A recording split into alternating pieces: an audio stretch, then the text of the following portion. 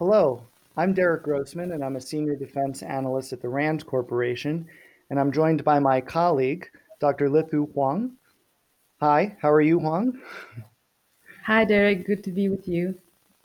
Hey, so today we're going to talk about ongoing U.S. ASEAN meetings that are taking place, and I wanted to begin by asking you what your impressions were of those meetings thus far. Yeah, so this week we had a series of virtual meetings of the ASEAN foreign ministers themselves, but also with series of dialogue partners and other ASEAN centered institutions. So it was a really busy agenda. I think it was good that the Secretary Blinken was able to participate in a number of those meetings, and it really shows that the US Biden administration is starting to spend some more time, both physically and virtually, in Southeast Asia. So we had Secretary Austin last week visited Southeast Asia. We have Secretary Blinken this week, spent most of the week with the ASEAN partners virtually.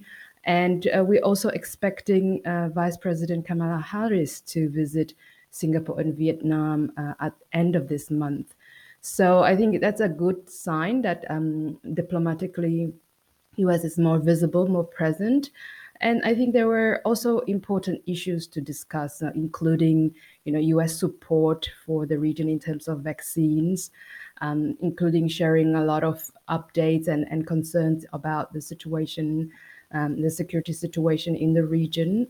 That includes also the Myanmar crisis, and also, renewed U.S. Commitment to the Mekong region. So I think there was a lot to talk about, and I think it is a good sort of debut for the summit seasons upcoming. So it's a good warm up for that, and hopefully that will be in somewhat perhaps physical capacity. What did you think, Derek? Yeah, so obviously we're not done yet. We're not through the week with the meeting, so we'll see what happens toward the end.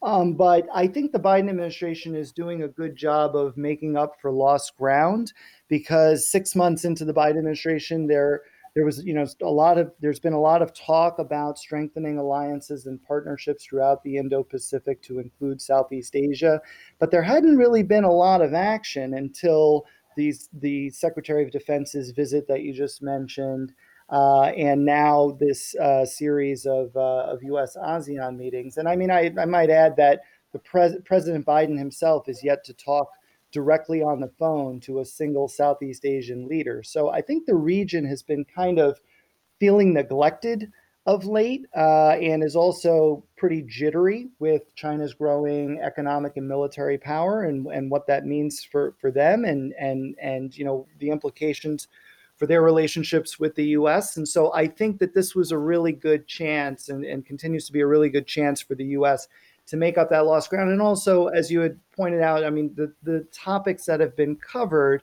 thus far that we can tell from the readouts from the State Department: pandemic relief, climate change, human capital development, urbanization challenges, and the coup in Myanmar, just to name a few. I mean, those are all non-China or indirectly related to China challenges. In fact, if you do a search on the statements, the word China doesn't even pop up. So I think the Biden administration is doing a really good job of focusing on the Southeast Asian countries' um, uh, interests and challenges beyond just geopolitics, U.S.-China competition in the region. And also, we had the Indonesian Foreign Minister Marsudi in Washington this week.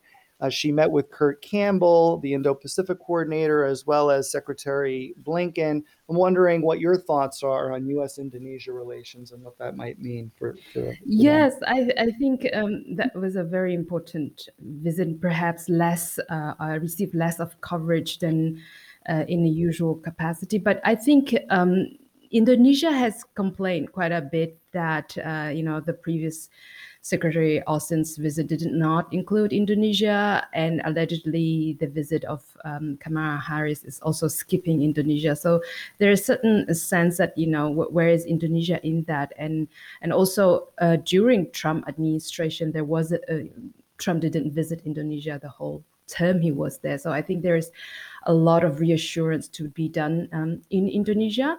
And I think Marsudi's visit to US was actually a concrete example that things are still doing all right despite those certain diplomatic neglect. I think the biggest progress is that US and Indonesia have announced that they will move their relationship towards strategic dialogue, something that they've agreed on, I think, from 2015, but haven't acted on. So this is a good progress.